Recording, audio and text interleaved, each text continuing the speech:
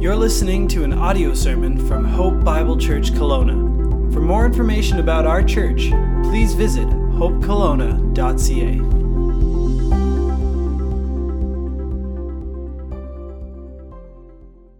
I'm going to ask you to take your Bibles and turn to Acts 24. Acts 24, as we are continuing on in our series here in the book of Acts. And if you don't have a Bible, the ushers are coming forward with Bibles, and raise your hand. They'll give you a Bible, and you can follow along in the message. If you don't have a Bible at home of your own that you can read, please take that and read it this week and allow God's Word to do a work in your life. I encourage you to have a pen in hand, piece of paper to take notes. That connection card handout that you were given would be a great thing, or a journal to write notes on what we're talking about and write down references and go home and study the Word of God.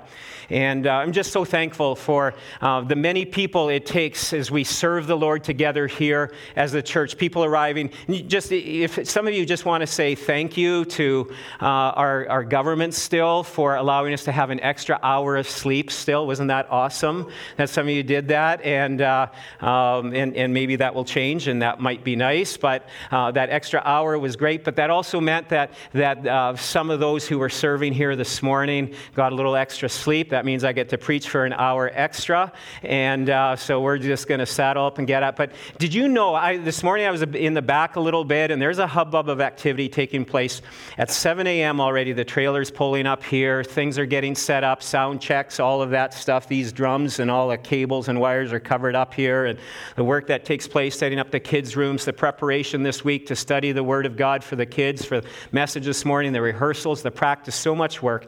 And we're just so grateful for the many faithful servants who serve here faithfully.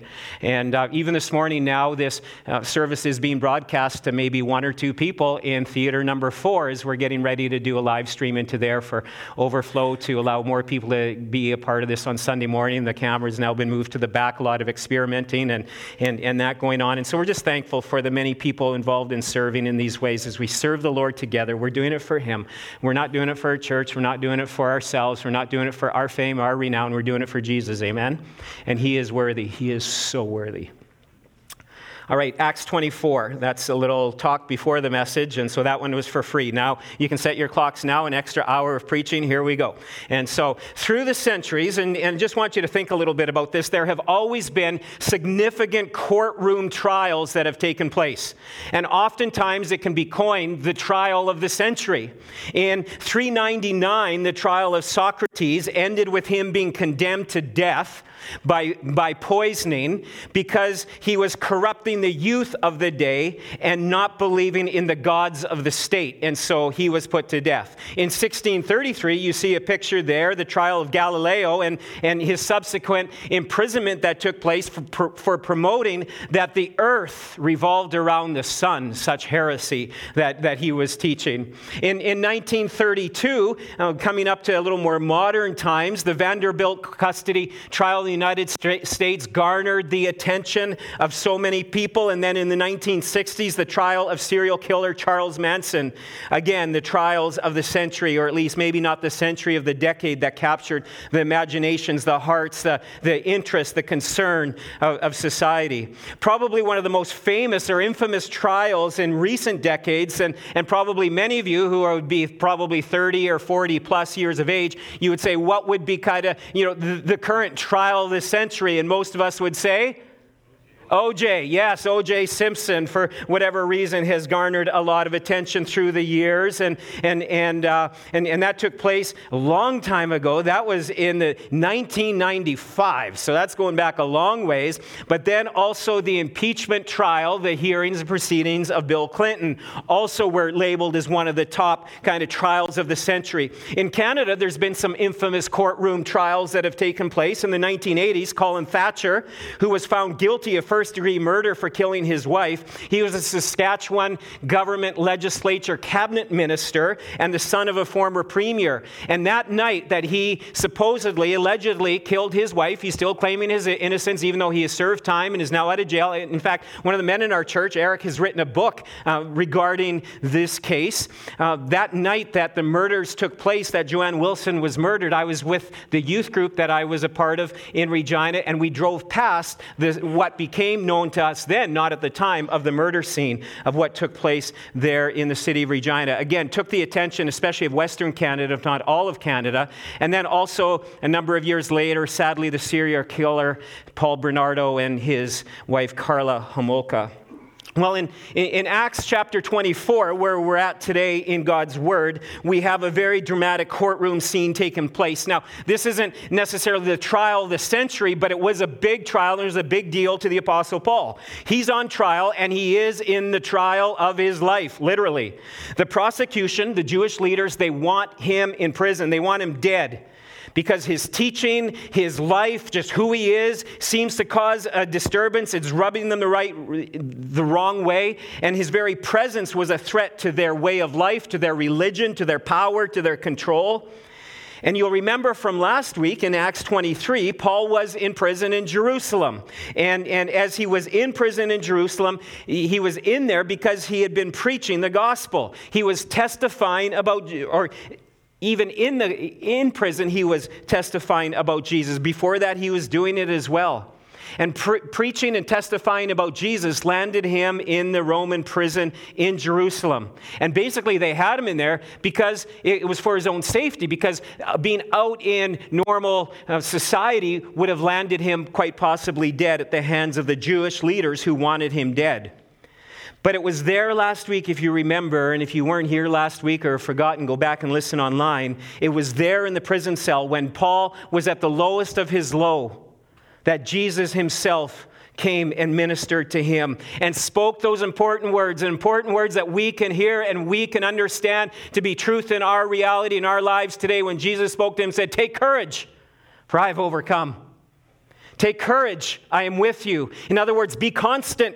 Don't give up. It's hard, Paul, but just as you have been faithful, you have testified about me here in Jerusalem, you're going to get your wish. You're going to get what you have desired for years, and that is one day you will testify in Rome. You will make it to Rome. And indeed, years later, he would testify about Christ in Rome. And in fact, the remainder of the book of Acts documents his long and winding road to Rome. And we're just at the start, down at the bottom right-hand side there of the picture that you can see. There he is. He's still in Jerusalem. But eventually, he's going to make it all the way across the screen there. He's going to make it to Rome. And the twists and the turns that will take place in the following chapters of the book of Acts will be filled with all kinds of, I didn't see that coming. Paul didn't see this happening. And if it was a direct path to Rome that he thought he was going to be on, well, that was just not going to happen to him. And oftentimes it isn't for us as well. We can plan out our road. We can think we've got life nailed down. We have plans. We have actions. We have everything all in process for that to take place. And then it all gets messed up. And it can be filled with, I didn't see that coming, but God is faithful. He saw Paul through. He will see us through as well in our lives. And so last week, again, Paul was in Jerusalem, in Rome. But then, if you remember, he was then transferred in the middle of the night by 470 Roman soldiers and horsemen to Caesarea. And so now look it's going to move. There it is, the little star, the little marker there moved to Caesarea. And there now he's in jail in the Roman castle, in the place where Felix, Antonius Felix is the governor there. And so here he is now in prison. And we actually have some pictures. This would have actually have been the place where Paul would have been under the care of Antonius Felix in the Praetorium, just on the Mediterranean. So if you're going to be in prison, this would be a pretty sweet place to be, on the Mediterranean side of the world, and enjoying the nice sea breezes that were there. And Paul ended up spending 2 years of his life in prison here. As you will see a little later, he had certain freedoms and liberties while he was in prison, but he was confined, was in prison in Rome here in Caesarea. You see, the reason why Paul was there is because he was a bit of a hot potato. Because the easiest thing for them to do was to kill Paul. It would have just been so easy. Just kill him, be done with him. The Jews would be happy. But because he was a Roman citizen, he could not be put to death without a fair trial and for good reason. Just because the Jews wanted him dead wasn't good enough. And so Paul is now going to have his day in court, so to speak. Now, every courtroom trial that you watch on TV in the movies, or even here in the city of Kelowna, down if you go to the Court of Queen's Bench, you will often see three basically functions and three different sort of people involved or personnel that would be involved in any courtroom drama or any courtroom scene that takes place. You have the prosecution that are bringing their charges. Then you also have the defense who is giving a defense of the charges and of the person who is on trial. But then you also have the judge who is rendering the verdict. And so we see these three different players in the court scene, as well as you have the witness, or you have the person who is alleged to have done something wrong. So in Acts 24, we have this classic courtroom scene taking place. The Jewish leaders have their high-priced lawyer, we're going to see. I mean, he is a big-name dude. Church history tells us about him. And he is bringing charges and accusations, and he's a smooth talker, and he is going to make sure that they work towards a conviction. But then we have Paul, who doesn't have money or doesn't have a lawyer, and so he gives his own defense. And then we have Antonius Felix, who is the judge overseeing this case. And so here we have Paul standing unashamed in his witness for Christ. An unashamed witness, that is something, not just for the Apostle Paul, but that is something for all followers of Jesus Christ. It is one of our four pillars that you see here on the far left, proclaiming the good news of Jesus Christ. That we desire to be a people and a church, not just the pastor, just not the church leaders, but that we would boldly declare Jesus Christ with those around us, sharing the good news with him about Jesus. And Paul would write in Ephesians 6, and he says, "And pray also for me, that words may be given to me, opening my mouth boldly to proclaim the mystery of the gospel, for which I am an ambassador in chains, that I may declare it boldly as I ought to speak." Paul is declaring, even here in this courtroom trial, he's going to declare his faith, his allegiance, his obedience to Jesus Christ, even in the midst of hostile opposition. And we can learn so much from him. We just might think, well, it's for somebody who's in a courtroom scene. No, each one of us, we are called as followers of Jesus Christ to not only live, but to also testify to Jesus Christ. We are to live and to stand and to speak for him. And yet our culture is becoming more and more hostile, isn't it, towards biblical Christianity. We're seeing this more and more. And sadly, many Christians and churches are capitulating to culture and false teaching. They're starting to accept it or think, well, it's not that big of a deal. It's very rarely a week that goes by that I don't see, whether it's in social media or in different Christian news streams of various pastors and ministries or denominations that continue to keep becoming more and more worldly, separating themselves from the truth of God's word and settling for a different truth, one that is easier to swallow in society. We are living in a day where it is a greater sin to hurt a person's feelings than to reject biblical truth. You get that?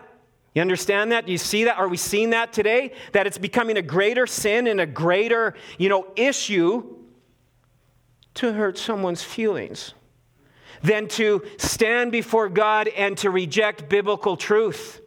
And we're turtling in so many different ways. Today, to be pro-life means that you hate women. That's not true. We love women. We love their babies that God has placed inside their womb. To be aligned or to be against same-sex marriage or gender fluidity or to believe that Jesus is the only way to God is religious bigotry today and is seen as hatred towards society. Again, it's simply not true. And how important it is, folks, that we stand firm in the faith, stand firm in the truth of God's word. We speak the truth and we do it, though, in love. And sadly, there are those who are speaking the truth and they're not doing it in love. And yet it's that battle of speaking the truth, but doing it with a heart of love and compassion, and we can learn so much from Jesus and how he spoke to people. We need to know how to be clear and articulate what God's word says on different issues. Not just, I don't know, okay, well, you just shouldn't, the Bible says so. No, we need to know the word of God. And sadly, today there are many have such a superficial understanding of God's word. And that's here in our church. That's in Christian society today. We just have a superficial hovering of God's word in our lives. And the moment that opposition arises, people will abandon their beliefs and at times even their faith. We'll start coming up with the phrase, did God really say that? Or he didn't really mean that was then, this is now. If we are not clear on our convictions and clear on what God's word says, we may not stand when trouble comes. God's word predicts that. And we have to be people of the word. There's a great link in the e-news this week in the Go Time section, an article that my uncle wrote just recently, a good word for the church and being prepared for what is coming. He compares what is happening today to Hitler, to Germany in Hitler's day, and how so many of the churches capitulated to the culture and to even the teaching and the ways of Hitler. We need to be so careful. Oh, how we need to be preparing ourselves by being students of the Word of God. Superficial answers aren't enough. And for parents raising children and teenagers, need to be grounding them just not in the simple little answers and the simple little Bible stories. You need to take and tackle the tough issues with your children because they're facing it. You know how we need to be prepared. We need to be getting better. And that is why even as a church, we need to get better at digging into God's Word, in knowing God's Word, in feeding ourselves in God's Word. Just not coming here on a Sunday, closing the book and say, see you next week. But personally digging into the Word of God ourselves and knowing it and loving it and worshiping the Lord through it and being grounded in it is so important that we do that. We need to get better at this, folks. Meditating on God's Word. It was so funny as I was preparing the sermon, I put the word meditating. I must have messed up and spell check auto-corrected it to medicating ourselves on God's Word. And I kind of laughed and I thought, you know what? That's actually true. That's actually right. We need to be medicating ourselves in the truth of God's Word. And we must do that because there's so much spiritual sickness and disease all around us. And the way that we keep being infected or being affected from the disease and the sin and the culture around us is to have a healthy dose of God's Word in our lives daily and to be grounded in the Word of God. That is where there is hope. That is where there is truth that we can find for ourselves, but we can offer it to others. I've been traveling a lot lately. I think the month of October I was gone 14 days, and that was just far too much for my liking. And thankfully, there were good reasons to go, but it's good to be home now, I think, through until Christmas, Lord willing. And it's funny, though, in my bag that I take around basically everywhere I go throughout the course of the week, I've got a nice little leather bag. It has my computer. It has an iPad. It has all the important stuff, headphones. There's a power bar in there. There's all the vital things. And one of the things I have in there, and I actually brought it this morning, but I left it, I think, somewhere in the back. I dug out of there this morning. I have a nice little Ziploc bag of pills, of different meds, if you want to call it. I'm medicating myself when all of a sudden I start getting a tickle in my throat, or even it was a few weeks ago when Brett, our discipleship director, was in the office. He said, hey, just stay away from me. And he says, I've got a cold. I've got something nasty here. I dug into my bag and I started popping Ignatia, some oil of oregano, vitamin D, vitamin C. I carry some Tums in there. I carry some throat spray. It's just like, you got to get, medicated in order to keep yourself from getting some of that stuff.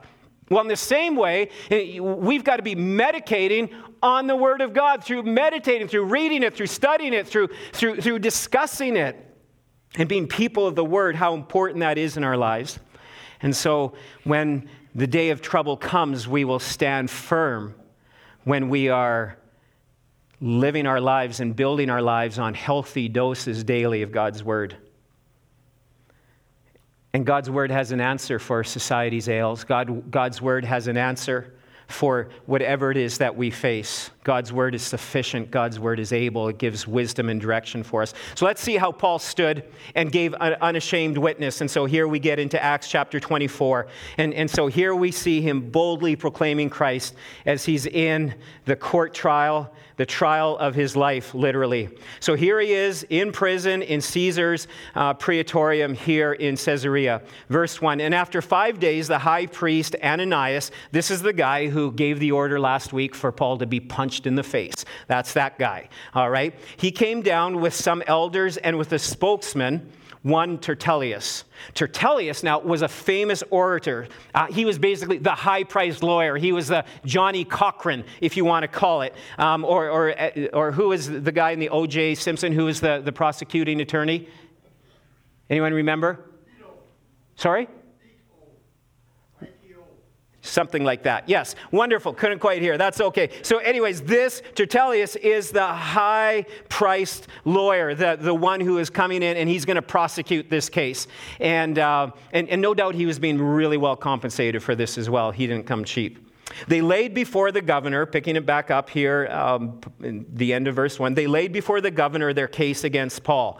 And when he had been summoned, Tertullus began to accuse him, saying, so just so you know, Tertullus here, what's he going to do? He's going to start with some opening statements. And it was tradition there in the courtroom in those days. You start with a little bit of flattery. You butter up the judge a little bit. You get him in a good place so that you can sucker punch him with, whatever you're trying to bring to him. And so it's really interesting here, though, just as we read this, how just totally over the top Tertullus goes. So let's pick it up partways through verse 2.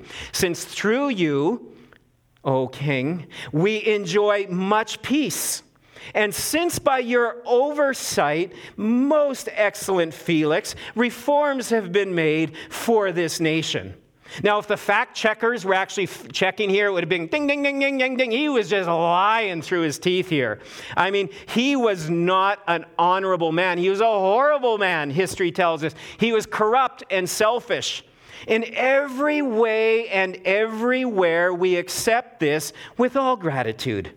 Are you kidding me? The Jews hated him. They couldn't stand him because of his reforms. Verse 4.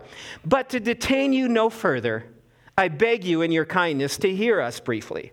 For we have found this man a plague, one who stirs up riots among the Jews throughout the world and is a ringleader of the sect of the Nazarenes. He even tried to profane the temple, but we seized him. By examining him yourself, you will be able to find out from him about everything of which we accuse him. The Jews also joined in the charge, affirming that all these things were so. So here he's just going over the top with the charges, and we're getting the summary here. Then in verse 10, it's Paul's turn. And now when the governor had nodded to him to speak, Paul replied, knowing that for many years you have been a judge over this nation, I cheerfully make my defense. Paul does not flatter Felix at all here. He does acknowledge, yes, you've been overseeing this nation for plenty of years. But notice that he's pumped. He's excited to be able to give a defense. And even more than Paul just defending the actions of what he was accused of, he's giving a defense for the gospel. And we too should have a sense of joy, of privilege when it comes to sharing Christ. It's the best news ever. And so Paul is fired up. He's cheerfully ready to give his defense and share the gospel with Felix. Verse 11, you can verify that it is not more than 12 days since I went to worship in Jerusalem. And they did not find me disputing with anyone or stirring up a crowd, either in the temple or in the synagogues or in the city. Neither can they prove to you what they now bring up against me. In other words, they have no proof. They have no proof of what they're saying. There's no witnesses. Verse 14, and this I do confess, that according to the way which they call a sect, I worship the God of our fathers, believing everything laid down by the law and written in the prophets, and having a hope in God, which these men themselves accept, that there will be a resurrection of both the just and the unjust. So I always take pains to have a clear conscience towards both God and man. So Paul argues here from the point of Judaism, from the Old Testament law. He's basically saying Judaism, the Old Testament, rightly understood, will culminate in faith in Jesus Christ. He's following the law and the prophets to their logical conclusion. And that is the natural outcome of the Old Testament, of what the law and the prophets had to say, would be to reveal Jesus Christ, who had been revealed to the world. He's basically saying, I'm the most Jewish of them all. Guilty as charged. I've done this. I believe this. I'm just going where the Bible is leading me to go, he's telling them. Because it all leads to Jesus, who one day, and he talks about the resurrection here, who will one day resurrect us all and judge the living and the dead. Verse 17. Now, after several years, as he continues on with his defense, after several years, because he was away on his missionary journeys, I came to bring alms to my nation and to present offerings. And if you remember, he went on his third missionary journey to the church and said, hey, churches throughout the Gentile region here, throughout Asia Minor, let's give money. The church in Jerusalem is struggling. There's a famine. There's persecution. Let's collect some money. So that's what he's doing. He said, and so he says, I was bringing alms to my nation to present offerings. Verse 18, while I was doing this, they found me purified in the temple without any crowd or tumult. But some Jews from Asia, they ought to be here before you and make an accusation should they have anything against me. Again, he's like, there are these guys making these charges, but they're not even here today. There's no witnesses, verse 20, or else let these men themselves say what wrongdoing they found when I stood before the council. Other than this, one thing that I cried out while standing among them, it is respect to the resurrection of the dead that I'm on trial before you this day. Paul is saying, I've done nothing wrong. There's no reason for me to be put to death. There's no reason for me to be in prison. I've not violated any laws. This is a theological issue, and it's not punishable by death. It's not punishable by imprisonment. I'm on trial because of Jesus, he's telling them. Jesus, the Messiah who lived and died and rose again. I've broken no laws. You can't punish me. In verse 22, then we get the verdict from Felix. But Felix, having a rather accurate knowledge of the way, put them off, saying, when Lysias the tribune comes down, I will decide your case. Then he gave orders to the centurion that he should be kept in custody, but having some liberty, and that none of his friends should be prevented from him attending to his needs. He says, yeah, okay, I'm going to make a decision, but I'm going to wait for Lysias to come from Jerusalem. And history tells us Lysias never came from Jerusalem. They never discussed this issue. And as you keep reading, and we'll tackle that some more next week, we'll see that Felix was kind of hoping for a bribe. He was hoping maybe some of Paul's rich friends would come to him and say, hey, we'll let Paul out if the price is right, but that never happened. Felix knows Paul is innocent. He's not worthy of what he has done, being accused of, is not worthy of death, but he also didn't want to release him because that would tick off the Jews and cause a riot and put him in bad books with Rome. So he keeps him in prison. And even in prison for those 2 years, we find Paul to be faithful. As I studied this passage this week, there was 2 words or 2 themes that really came to mind. And you see these words on the screen already here this morning. The words triumph or tragedy. And the question was here in this chapter, and this question is for each one of you. Is it a triumph or is it a tragedy? What have you done and what are you doing with Jesus here today? What are we doing with Jesus? The triumph of Jesus in your life, we see this. And there's 2 main verses that really stuck out to me in this passage and actually in the chapter before this. We see Paul standing and giving a faithful, unashamed witness for Christ here before the courtroom here. But the trial is more than giving a faithful witness for Christ. There's a greater triumph here. Paul says 2 times in the last 2 chapters, he makes a powerful statement that caught my attention, and it's something that we're going to dig into here this morning. And if you look at chapter 23, if you may have to just turn over 1 page in your Bible, in chapter 23, verse 1, Paul says, I've lived my life before God in all good conscience to this day. And then in chapter 24, moving it back to chapter 24 and verse 16, Paul said again, I always take pains to have a clear conscience towards God and man. You see, Paul is talking about the power, the blessing, the triumph of a clear conscience. Do you have that today? Do you have a clear conscience before God and man? This is what Paul desired. This is where Paul was, and this is where he desired to live his life. Paul is not saying, and he never portrays that he was perfect, that he didn't sin. In fact, if you remember, he even says at one point, I'm the chief of sinners. Another place he says, oh, wretched man that I am, who will deliver me from this body of sin?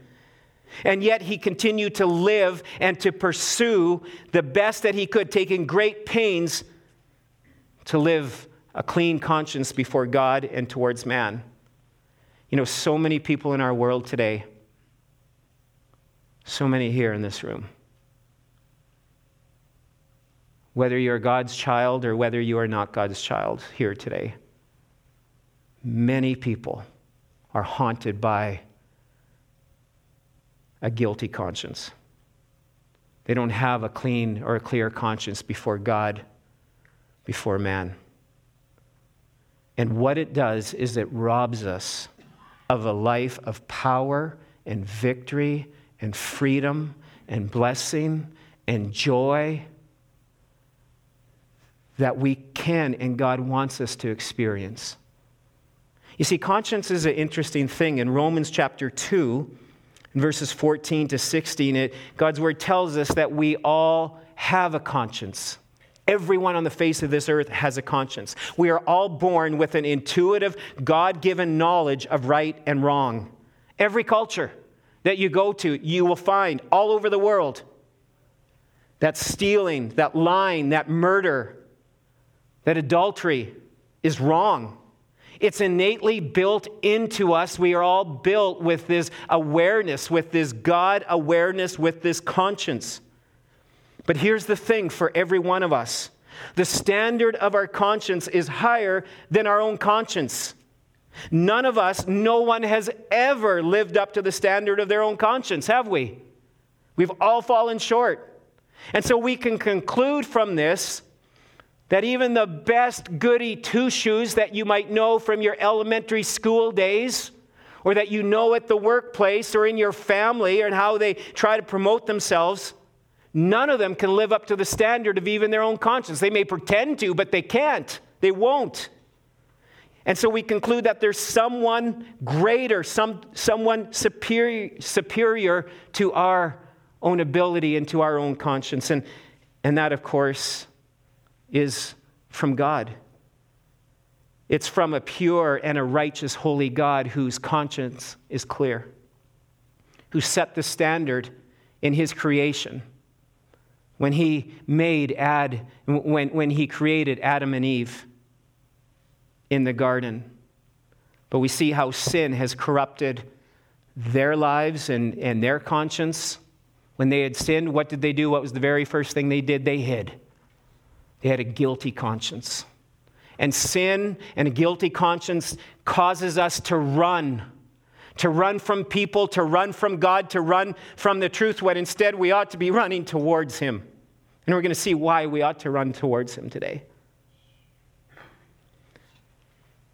The Bible teaches that we've all sinned, we've all fallen short of God's glory. We've all fallen short of his standard. And that means that none of us can live up to that standard of even in our lives, but even in our own conscience, no matter how hard you try. And as a result, when we do mess up, when we do sin, when we hurt others, when we sin against God, we feel this guilt and we feel this shame and this remorse. And we do different things to try to ease our conscience, maybe by trying to do good. Maybe if I just do more good things in life, God will overlook that and I won't feel as bad. And there's so many things that get done on the face of our world because it just makes me feel better and because we're trying to relieve a dirty or a guilty conscience.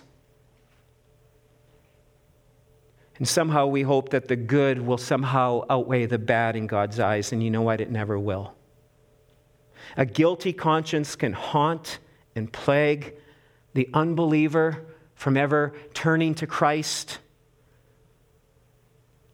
And it can keep them from ever coming to faith in Jesus Christ, thinking that after what I've done, God could never, ever forgive me.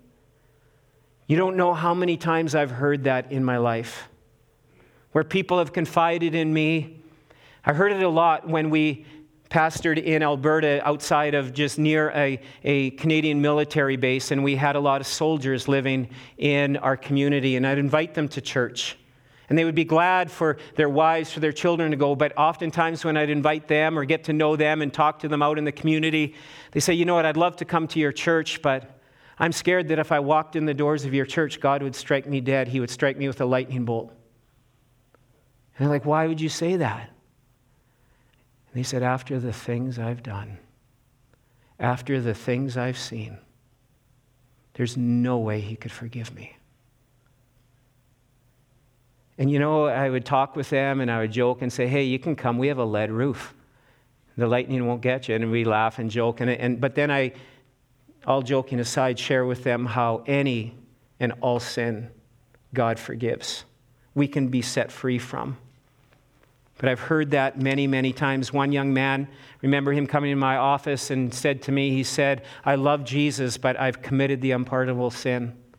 And I said, tell me more about it. And as he went through a crisis in his life, he cursed out. He says, I knew enough of the Bible back then to know that if I cursed out the Holy Spirit and blasphemed against the Holy Spirit, that would cross the line. And he said, I was so mad at God that I did that one day. And I said, the very fact that you're sitting here with a remorseful, soft heart means that you have not committed that unpardonable sin. The unpardonable sin is so severe and you are so hardened that you wouldn't even show up and talk to a pastor. You wouldn't even try to. You just go out and you continue to keep living your own way. And it was so wonderful to watch him walk in the freedom that Christ brought to him through the truth of God's word. At times we hear people say, well, just let conscience be your guide. That's not smart, because my conscience is selfish at times. My conscience is stained by sin. It's all been affected by that. God's word is our standard. And sadly, what can so easily happen in our lives over time, though, and we see this all the time, is that our conscience becomes seared. We hear stories in the news week after week. Sadly, it's a weekly thing of people committing the grossest and the most horrific and terrible acts towards other human beings and seemingly expressing no guilt, no shame, no remorse. They've become so hard and so callous, and you can have a seared and a damaged conscience that you no longer feel anything, and that has happened over time. They weren't born like that, but circumstances, oftentimes even outside of their control. But Paul is talking here about him having a clear conscience before God. And Paul had a past, didn't he? He wasn't the righteous goody two-shoes when you look at some of the things that he did in his life. He had a past. He felt justified in what he did, but it was wrong. You can't tell me that he did not walk through flashbacks and memories of what he did as he caused the death of Stephen to be the first martyr and to see many others who were persecuted, put to death at his own hand as he gave the command for that to happen. He was responsible for the death of many followers of the way. And he's honest about it in his writings, of his ongoing battle and struggle, and yet he talks about having a clean conscience. And how is that possible? How is that possible for him, and how is that possible for you and I here today? To walk out of here no matter what you have done, where you are at in your life, even here this morning. To know you can walk out of here today forgiven, cleansed, and a conscience that has been cleaned. Not by my word, but by the word of God.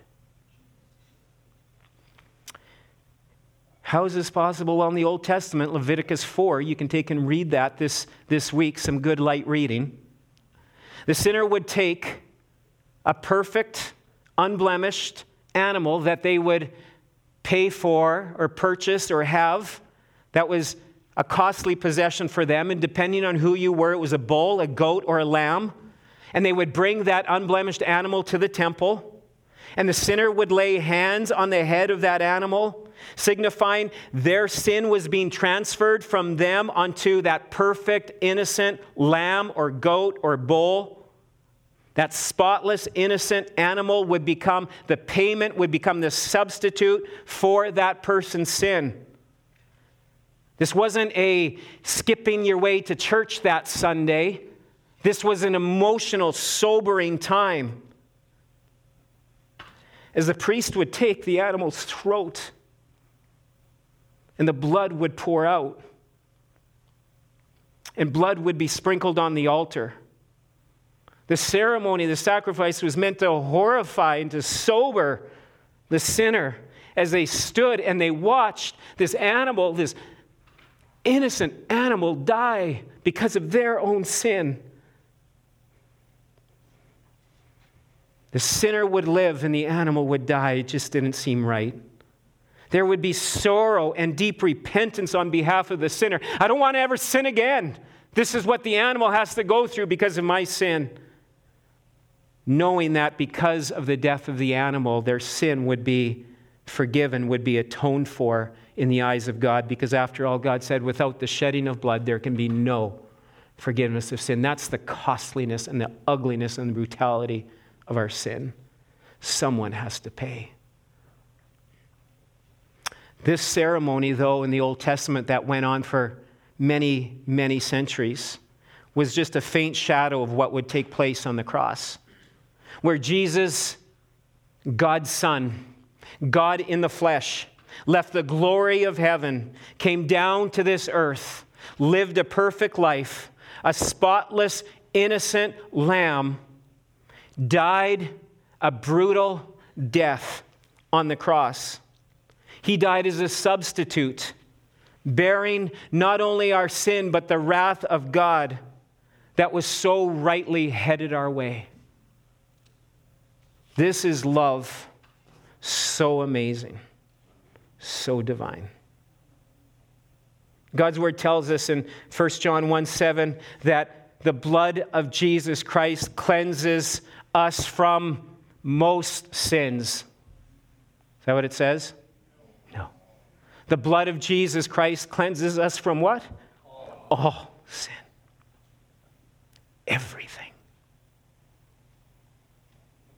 Those wicked thoughts you've had, those unrighteous deeds, the corruption, the evilness, the torment, the things you've been involved in,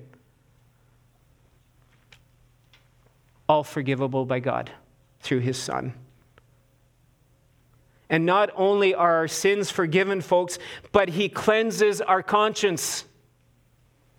Hebrews 9:14 says that the blood of Christ cleanses our conscience. And then listen to Hebrews 10:19-22. Go home and read these verses. They're on the screen, but you read them this week. Therefore, brothers, since we have confidence to enter the holy places by the blood of Jesus, by the new and living way that He opened for us through the curtain, that is, through His flesh, and since we have a great priest over the house of God, let us draw near with a true heart in full assurance of faith, with our hearts sprinkled clean from an evil conscience and our bodies washed with pure water.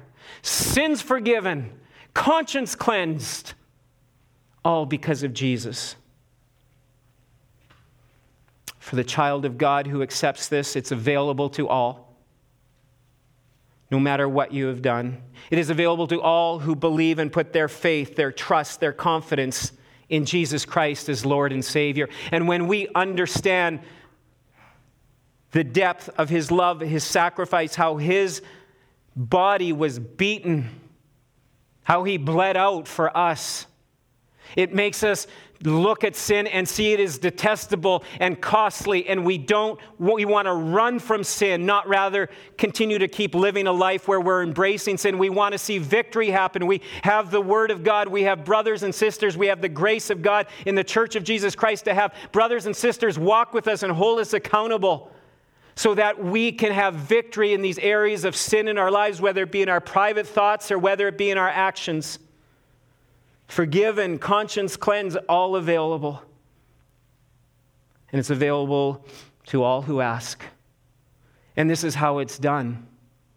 It's not just simply saying, oh, Jesus, come into my heart and be my forever friend. It's more than that. It's by admitting that we have sinned, we have failed, we have messed up in our relationship with God, in our relationship with others, that we have sinned against a holy God. It's understanding that, the holiness of God. And it's believing that Jesus Christ, the Son of God, was the right and the perfect sacrifice, the unblemished Lamb who died in our place, absorbing the wrath and the punishment that we so rightly deserve. And when we understand that, we repent and we confess our sins, turning from our sins, desiring to cut it off in our lives, desiring to forsake all sin, forsake lusts, greed, addictions, worldly pursuits, surrendering it all to Jesus. Jesus and only Jesus. Nothing in my hand I bring. It's only to Him, to His cross, to His salvation that we cling by putting our faith and trust and confidence in Him. And this isn't just a one and done repentance that you do on the day of salvation and then you just go and live your best life now. It's a continuous life of ongoing repentance, because why? We're going to continue to sin. Yes, the power of sin has been broken, but this presence and its control over us continues to dog us, and we try to dodge it, we try to avoid it, and yet we fall into certain areas in our growth as believers in Christ. And this is where, again, as we continue on, though, as followers of Christ, that we make war on our sin and we see victory happen. We'll continue to struggle, but in humility we keep coming back to repentance, confessing our sin, desiring God to change us and to help us and to lean on the Word of God, on prayer, the spiritual disciplines, but then also through the body of Christ, through one another, to walk with us, holding us accountable. And then as a child of God, when we're reminded of by the devil or by others, because sometimes others can do the devil's work, can't they? When others come along and try to remind us of our past, we need to remember Christ's triumph. When we start feeling the guilt and the shame of what has happened, we remember that the cross is greater than.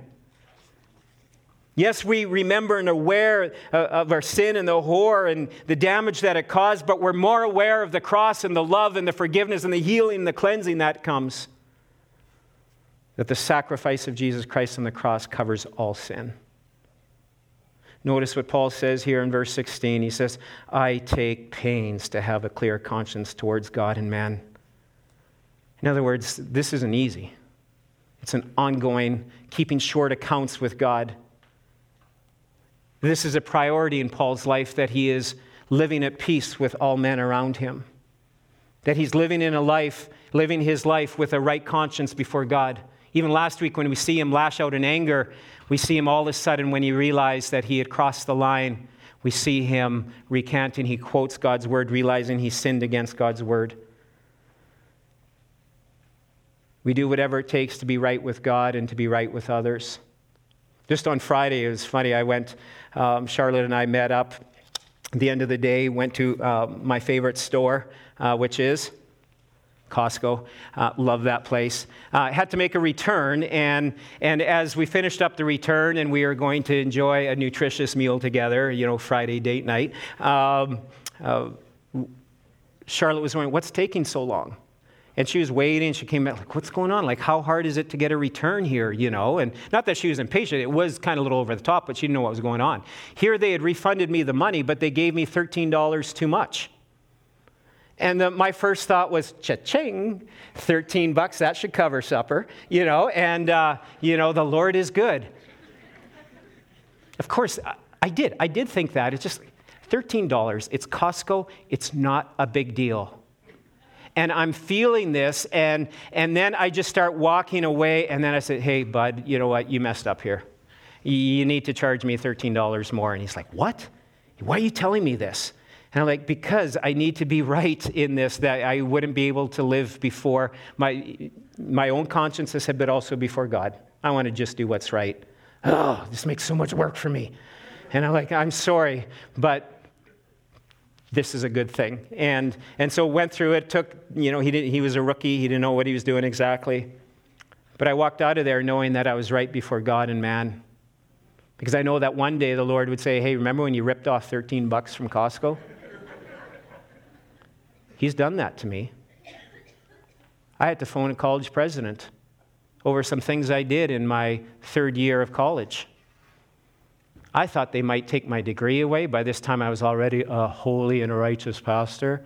And yet I had to make the call. And before I did that, as God convicted me of it, life was hell. It was constantly on my mind. And you know, that trajectory that happened there as I made that phone call and made things right. And I came to the point, I didn't care if they took my degree away. I didn't care if I got fired from the church because they found out I was a cheater. I didn't care. I wanted to be right with God no matter the cost. Forgiveness, but the freedom that comes.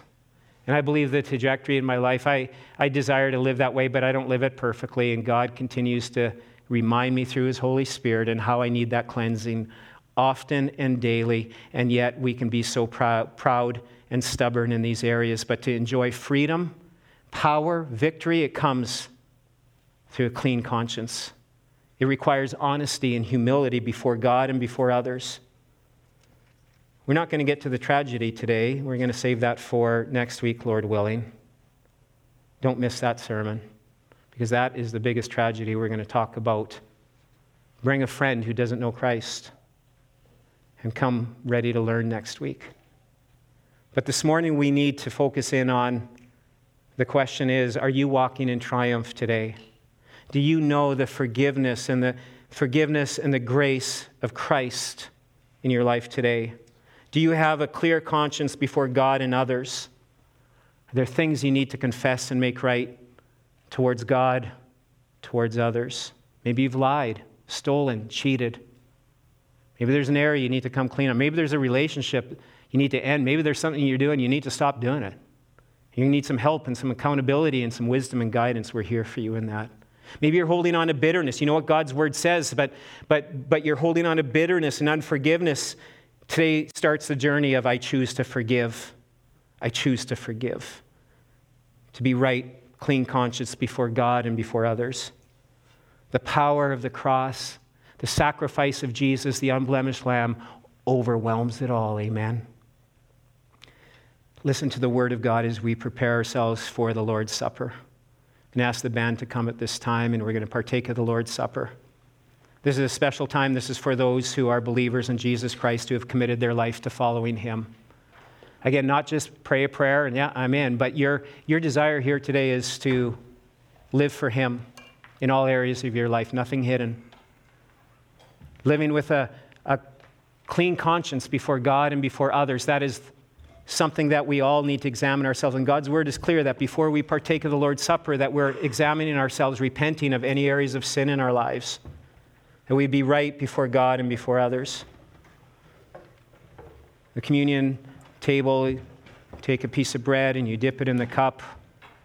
You can take it back to your seat with you. You can partake right away. You can take it in your seat and spend some time reflecting on the great love of Christ that overwhelms all of our sin.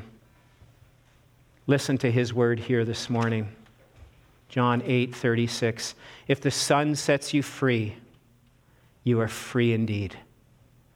Psalm 103, verse 12. As far as the east is from the west, so far does He remove our transgressions from us. Hebrews 8:12. The Lord says, I will remember your sins no more. Amen? Galatians 2:20, for the child of God, as we worship the Lord in a moment here together, I've been crucified with Christ. It is no longer I that lives, but Christ who lives in me. The life I live now in the flesh, I live by faith in the Son of God who loved me and gave Himself for me.